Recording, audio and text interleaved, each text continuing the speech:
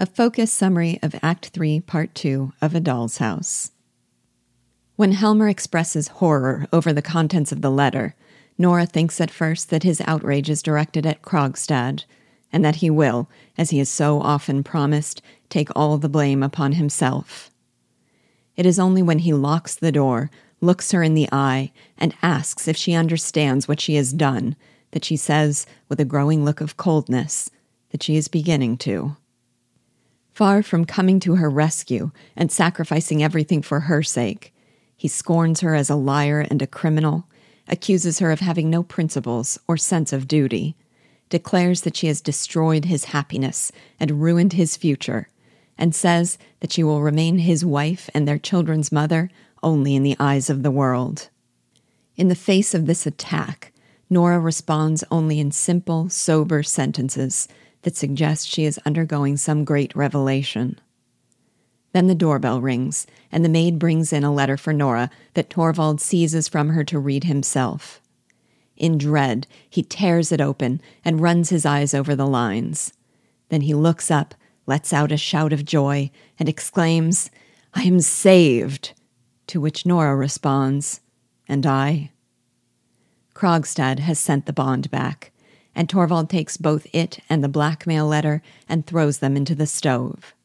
In Torvald's mind, erasing the evidence of Nora's crime that had so appalled him erases the crime itself.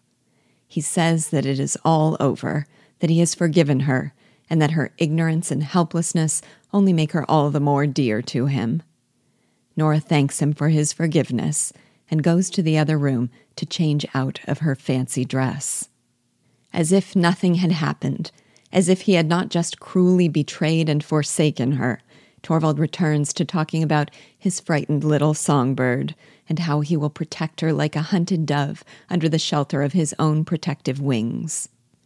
Returning to the room in everyday dress, Nora tells Torvald with a cold expression to sit down, because for the first time in their married life, they need to have a serious conversation. When, put to the test, Torvald failed utterly to fulfill his role as her knight in shining armor, Nora experiences an awakening. She realizes that she and Torvald have had no real relationship, but have only been role-playing the parts of the happy husband and wife. There could be nothing meaningful between them, because she assumed the tastes and opinions first of her father and then of her husband, and was allowed no opportunity to forge an identity of her own. Their home has been a playroom, and she has been Torvald's doll wife. She realizes that she is not fit to be either a wife or a mother, and she resolves that she must leave her family and educate herself. When Torvald tries to forbid her, she tells him there is no use trying to forbid her anything any longer.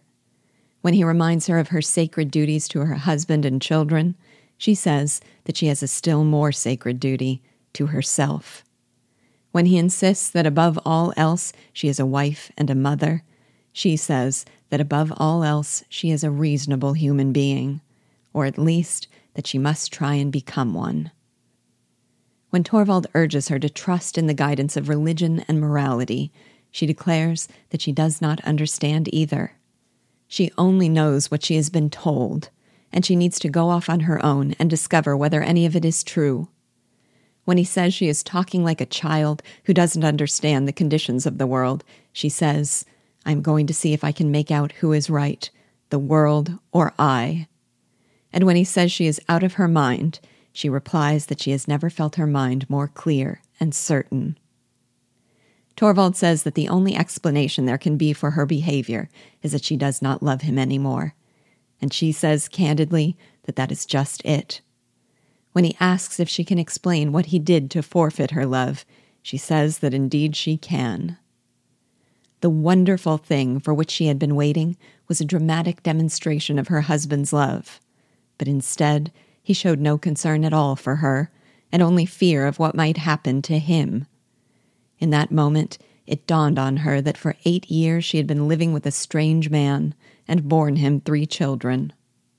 He begs her to stay, but she insists she cannot live with a stranger. She reassures Torvald that he is legally free of all obligations to her, and that she will make no demands on him. She believes they must have perfect freedom on both sides.